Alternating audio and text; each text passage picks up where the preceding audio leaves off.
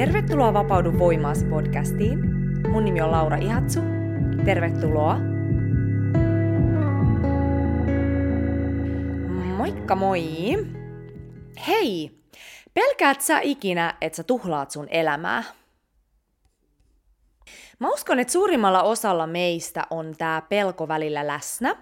Mutta mä haluan heittää tänään sulle semmoisen ajatuksen, että mitä jos se onkin just tää pelko, joka estää meitä todella elämästä tätä elämää. Tämmönen yksilövalmentaja kuin Kyle Cease, kenen oppeja mä seuraan, niin hän puhui tästä aiheesta vähän aikaa sitten. Ja mä koin tosi suuria aha-elämyksiä tämän esitelmän aikana. Eli tämä Kyle Cease puhuu tosi paljon just tästä elämän virtaan antautumisesta ja hyväksyvästä tietoisesta läsnäolosta. Eli hänen sanoma on just se, että elämällä on meille suurempi suunnitelma, mutta se meidän ihmisosa meissä, eli se meidän ego, niin se tulee tämän elämän suunnitelman väliin. Ja tästä syystä se on niin tärkeää hiljentää välillä se meidän mieli ja se meidän ego ja palata sinne omaan sydämeen. Ja hän tosiaan puhuu siitä, että kuinka monen ihmisen toimintaa ohjaa tämä pelko siitä, että tuhlaisi omaa elämäänsä. Ja mitä tapahtuu silloin, kun pelko ohjaa meidän toimintaa? Me aletaan silloin toimimaan meidän mielestä ja kontrollista käsin. Ei luottamuksesta käsin. Ja tämä mielestä ja kontrollista käsin toimiminen tarkoittaa sitä, että me ei uskalleta hypätä tuntemattomaan tai jättää meidän elämään sellaista tyhjää, vapaata tilaa, koska me pelätään, että me tuhlataan meidän elämää. Vaikka tosiasiassa tämä elämän suurempi suunnitelma, niin se alkaa toimimaan meidän läpi vaan silloin, kun me annetaan sille tilaa. Eli astutaan ikään kuin semmoiselle tielle tuntemattomalle. Eli silloin, kun meidän toiminta ohjaa pelko siitä, että me tuhlataan meidän elämää, niin silloin me herkästi tarraudutaan sellaisiin asioihin, jotka ei tuo meille oikeasti onnea. Eli me tehdään herkästi sellaisia valintoja, jotka on vähän sinne päin. Ja jos me ollaan tosi kiinnitytty siihen lopputulemaan, niin me ei jätetä elämälle tilaa yllättää. Ja jos sä katsot taaksepäin semmoisia parhaita asioita, mitä sun elämässä on tapahtunut, niin suurin osa niistä on todennäköisesti tullut sun elämään ihan yllättäen. Eli parhaat asiat tulee meidän eteen silloin, kun me annetaan niille tilaa ja kuunnellaan meidän intuitiota, eikä sitä kontrolloivaa ja kiinnittyvää mieltä. Eli ajatelkaa, mikä huojennus siitä tulee, jos sä tuut nyt sinuiksi sen kanssa, että se on ihan ok tuhlata sun elämää. Se on myös ihan ok, jos sä et vaikka ikinä löydä sun elämän tehtävää. Se on ihan ok. Ja se on myöskin ihan ok, jos sä kuolet yksin ja onnettomana. Eli nämä kuulostaa ehkä karuilta, mutta sit kun sä oikeesti meet syvälle näihin asioihin ja tuut sinuiksi näiden kanssa, niin silloin sun toiminta ei enää kumpua sieltä välttelystä käsin, vaan enemmänkin mahdollisuuksista käsin. Eli se, että sä hyväksyt sen, että se on ihan ok tuhlata sun elämää, niin se ei tarkoita sitä, että tämä tapahtuisi. Vaan tässä saattaakin käydä ihan toisinpäin.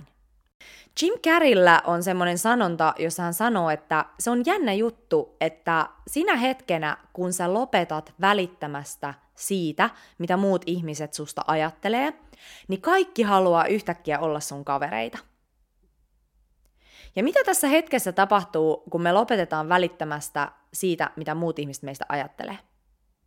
Meistä tulee aitoja, ja me kyetään astumaan jokaiseen hetkeen ilman odotuksia.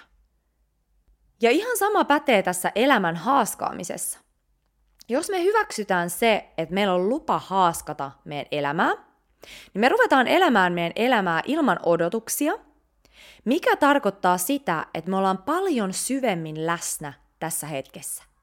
Sekä me uskalletaan kuunnella niitä meidän aitoja impulsseja ja intohimoja jokaisessa hetkessä.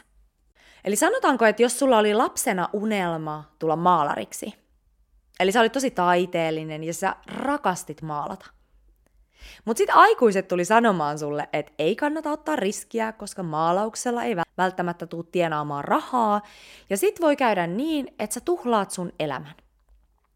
Eli pelaa varmaan päälle ja mene opiskelemaan itsesi lakimieheksi. Eli tätähän me tehdään koko ajan. Eli me uhrataan se meidän sisäinen totuus, koska me ei haluta tuhlata elämää. Eli me halutaan pelata varman päälle. Ja sitten me valitaan joku semmoinen valmis titteli tai polku, joka ei oikeasti tuo meille sitä sisäistä täyttymystä. Eli silloin kun me seurataan meidän sisäistä totuutta ja johdatusta, niin se ei anna meille suoraa varmaa vastausta siitä, että miltä se meidän elämä tulee näyttämään. Koska se tie rakentuu pala palalta, seuraamalla sitä, mikä meitä siinä hetkessä eniten kutsuu. Mutta just tämä varmuuden tavoittelu, niin se saa meidät sivuamaan siitä meidän omasta totuudesta. Koska se varmuuden tavoittelu kumpuaa pelosta käsin. Sen sijaan meidän pitäisi vaan luottaa siihen meidän johdatukseen ja intohimoon, koska ne on annettu meille syystä. Ja niiden kuuleminen vaatii mielen hiljentämistä ja tietoista läsnäoloa. Ja tässä välissä mä haluankin vielä muistuttaa, että sunnuntaihin asti on aikaa lähteä mukaan tähän 31 päivän meditaatiohaasteeseen. Eli tämä haaste auttaa sut helposti lähestyttävällä tavalla sisään meditaatioharjoitukseen.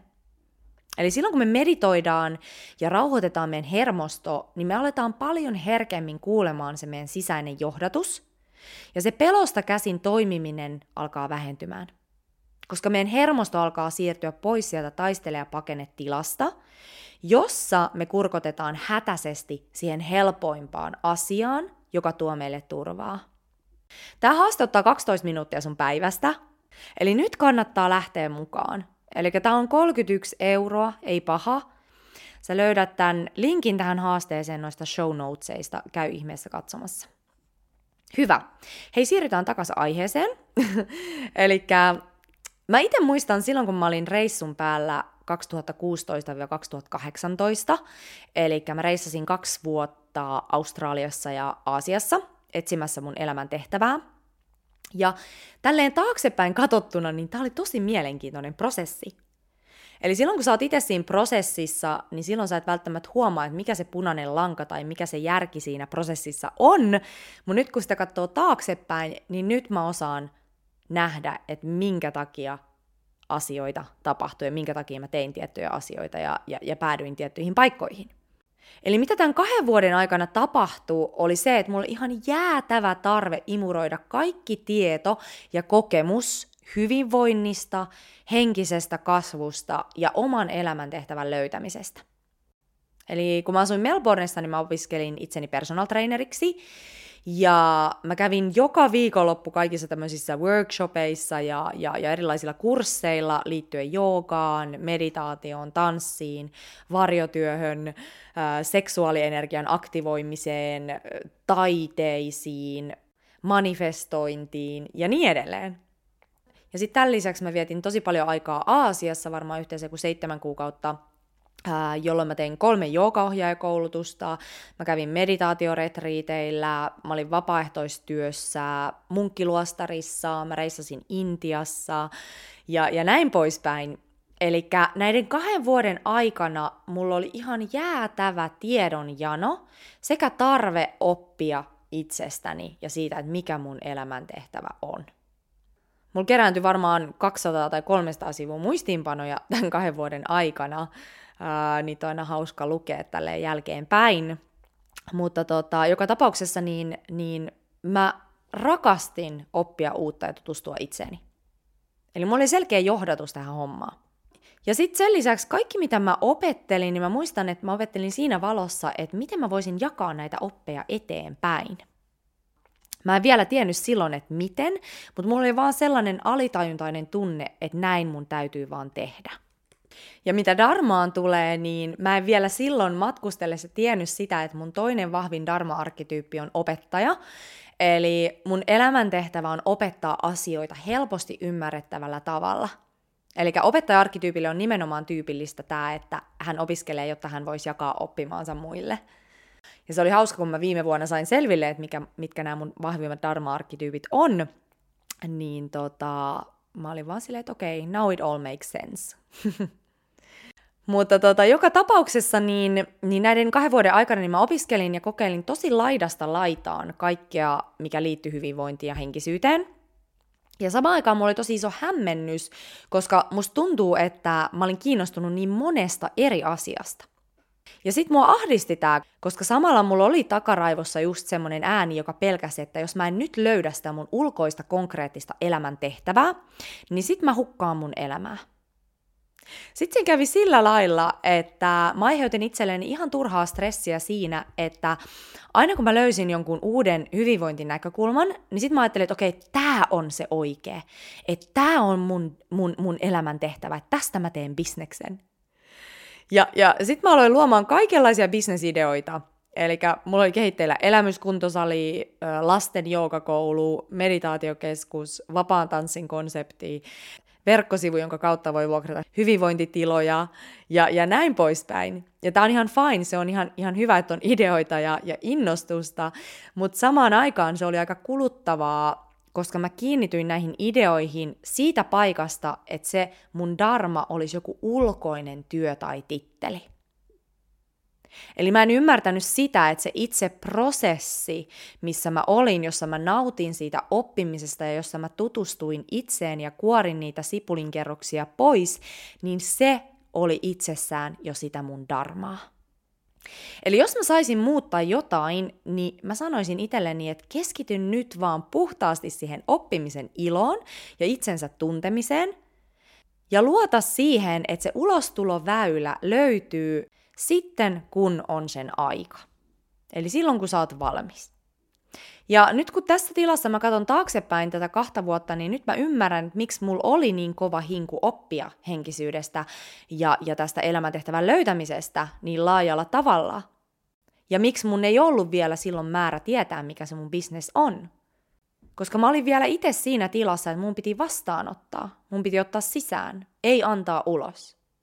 Eli tämä 2 vuotta antoi mulle tosi laajan kuvan siitä, mistä henkisessä kasvussa ja oman dharman löytämisessä on kyse, jotta mä pystyn nyt jakamaan näitä oppeja eteenpäin just tällaisena aikana, kun käynnissä on tämmöinen iso resetti, eli tämmöinen aika, missä moni on päättänyt tehdä semmoisen täyskäännöksen ja astua sinne oman näköiselle polulle. Ja mä haluan sanoa, että kaikki ne asiat, mitkä johti siihen, mitä mä tällä hetkellä teen, niin ne tuli mun eteen tosi helposti ja yllättäen. Eli mun ei ikinä tarvinnut kontrolloida tai pakottaa niitä mun elämään. Tai oikeastaan etsiäkään. Eli sekin, että mä päädyin Aasiaan opiskelemaan näitä idän filosofioita, niin sekin tuntui tosi luonnolliselta. Et mä vaan huomasin, että mä olin yhtäkkiä siellä. Eli elämä vaan jotenkin johdatti mut sinne. Rahat järjestyy, aika järjestyy. Mä tapasin upeita ihmisiä, mä löysin hyvät koulut, paikat mihin mennä ja niin edelleen. Eli universumi mahdollisti tämän mulle, koska mun oli määrä jakaa näitä oppeja eteenpäin näin korona-aikaan, jolloin ihmiset ei pysty itse matkustelemaan ja meillä on käsillä tämä massaherääminen. Ja mä muistan täällä Aasiassa, että aina kun puhuttiin dharmasta, niin mä olin siellä aivan korva höröllä, että okei, tää on kyllä tosi mielenkiintoinen konsepti, että tästä mä haluan oppia lisää. Ja se, että musta tuli dharma-valmentaja ja mä aloin tekemään tätä podcastia, niin tää kävi myöskin ihan vahingossa. Eli tää oli kaikki semmoisten sattumusten summaa. Eli tammikuussa 2021 mä tein podcastin dharmasta ja samaan aikaan mä mietin, että vitsi, että olisi kiva olla dharma-valmentaja. Mutta silloin tällaista titteliä tai tällaista koulua ei vielä ollut olemassa. Ja sitten 4 kuukautta sen jälkeen tämmöinen nainen kuin Sahara Rose, ketä mä olin seurannut Instagramissa, niin hän ilmoitti, että hän on perustanut Dharma Coaching Instituutin, että nyt olisi mahdollisuus päästä kouluttautumaan maailman ensimmäisten joukossa Dharma-valmentajaksi. Eli universumilla oli mulle koko ajan suunnitelma. Se tiesi jo silloin 2016-2018, että mihin mä tuun menemään. Se vaan vaati sen, että mä antauduin siihen suunnitelmaan. Ja tästä syystä mulla oli niin älytön veto ja uteliaisuus oppia se, mitä henkinen herääminen ja omaan dharmaan astuminen tarkoittaa. Eli tämä veto ja tämä uteliaisuus annettiin mulle syystä. Eli tässä oli selkeä juoni, mutta mä aiheutin itselleni ihan turhaa kärsimystä sillä, että mä lähdin väkisin viemään eteenpäin sellaisia asioita, jotka ei tullut musta luonnostaan. Eli mä olisin päässyt paljon helpommalla tässä prosessissa, jos mä olisin sanonut itselleni, että se on ihan ok, että mä en tiedä, mikä tää lopputulema tulee tässä olemaan. Ehkä mä en ikinä tule tietämään, Mutta tällä hetkellä mä todella nautin itse tästä oppimisen prosessista ja siitä, että mä tutustun itseeni. Eli elämän virtaan antautuminen tarkoittaa sitä, että me jokaisessa hetkessä kuunnellaan ja luotetaan siihen, mikä meitä aidosti kutsuu tässä hetkessä. Ilman, että meidän täytyy saada siitä mitään ulkoista irti. Eli ne palat kyllä loksahtelee kohdilleen silloin, kun me uskalletaan seurata sitä meidän sydäntä ja annetaan itsemme olla siinä hämmennyksen tilassa, jossa me ei tiedetä, että mitä täällä tapahtuu. Se on ihan ok, jos sä et tiedä. Sun ei tarvitse tietää. Oo vaan tässä. Hyvä. Hei, miten teidän meditaatiohaaste etenee? Mulla on tosiaan tämän vuoden aikana tullut hyvin selväksi se, kuinka kaiken kehityksen perusta on se läsnäolo ja se, että me lähdetään muokkaamaan sitä meidän alitajuntaa. Eli meditaatio on yksi niistä keinoista, joka auttaa meitä hiljentämään tämän kontrolloivan mielen, jolloin me pystytään kuulemaan se universumin johdatus kirkkaammin. Eli kaikessa yksinkertaisuudessaan, mitä säännöllisemmin me meditoidaan, sitä enemmän me ollaan yhteydessä universumin johdatukseen. Eli sitä paremmin me voidaan kuulla se hiljainen ääni, joka meitä johdattaa. Eli se, kun me koetaan sellaista hämmennystä, niin se, että me pysähdytään ja istutaan alas sen hämmennyksen äärelle, niin se on tosi tärkeää.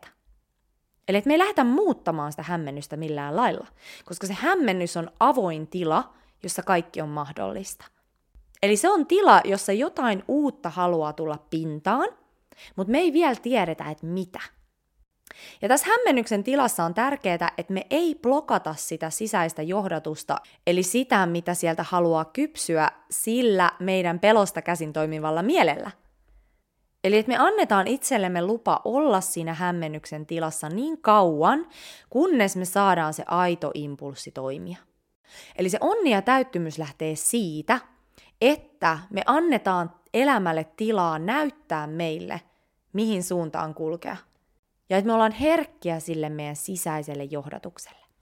Eli dharma lähtee susta itsestäsi. Eli se on tosi tärkeää, että sä opiskelet ja kuuntelet itseesi jokaisessa hetkessä. Näin se ulkoinen maailma alkaa tuomaan meidän eteen sellaisia asioita, jotka resonoi sen meidän todellisen minän kanssa. Eli dharma ei ole vain yksi asia. Eli se, miten me toteutetaan meidän dharmaa, niin se muuttuu koko ajan. Eli esimerkiksi dharma-arkkityyppien näkökulmasta, niin jos sun vahvimmat dharma-arkkityypit on vaikka visionääri ja viihdyttäjä, niin sun dharma saattaa mennä niin, että nuorena sä olit esimerkiksi vaikka radiossa töissä puhumassa tällaisista uusimmista trendeistä viihdyttävällä tavalla. Sitten ehkä myöhemmin sä koit henkisen heräämisen, ja sit sä aloit tekemään stand-up-komikkaa, joka herättelee ihmisiä heräämään tällaiseen korkeampaan tietoisuuteen. Ja sitten ehkä sä oot sun kaveriporukassa se, joka saa ihmiset nauramaan ja tuntemaan ja inspiroitumaan. Eli mikä on se sun ydinolemus ja minkälainen vaikutus sulla on toisiin ihmisiin silloin, kun sä oot aidoimmillas? Niin tää on sun dharma. Hyvä. Jos sä muuten haluat saada selville, mitkä on sun vahvimmat dharma-arkkityypit, niin tuu mun dharma-arkkityypit valmennukseen. Eli siinä saat selville, että mitkä on sun vahvimmat dharma-arkkityypit, eli käytännössä minkälaista roolia sä oot syntynyt edustamaan tähän yhteiskuntaan, tähän maailman aikaan. Eli sä voit käydä lukemassa tästä dharma-arkkityyppivalmennuksesta lisää mun nettisivuilta www.lauraihatsu.com sekä sitten mä tein podcastin siitä aikaisemmin. Se on jakso numero 34. Ja tosissaan meditaatiohaasteeseen pistän linkin tähän show notesihin, tuu ihmeessä mukaan. Hyvä. Hei, jos et ole käynyt vielä seuraamassa mun Instagram-tiliä, niin käy seuraamassa Vapaudu voimaasi-tiliä. Muuten niin voit ottaa muhun yhteyttä sähköpostitse laura@vapauduvoimaasi.com. Jos haluat käydä lukemassa lisää palveluista, niin www.lauraihatsu.com. Ja muuten niin kiitos kun kuuntelit ja oikein ihanaa päivän jatkoa missä ikinä oletkin. Me kuullaan ensi kerralla. Heippa!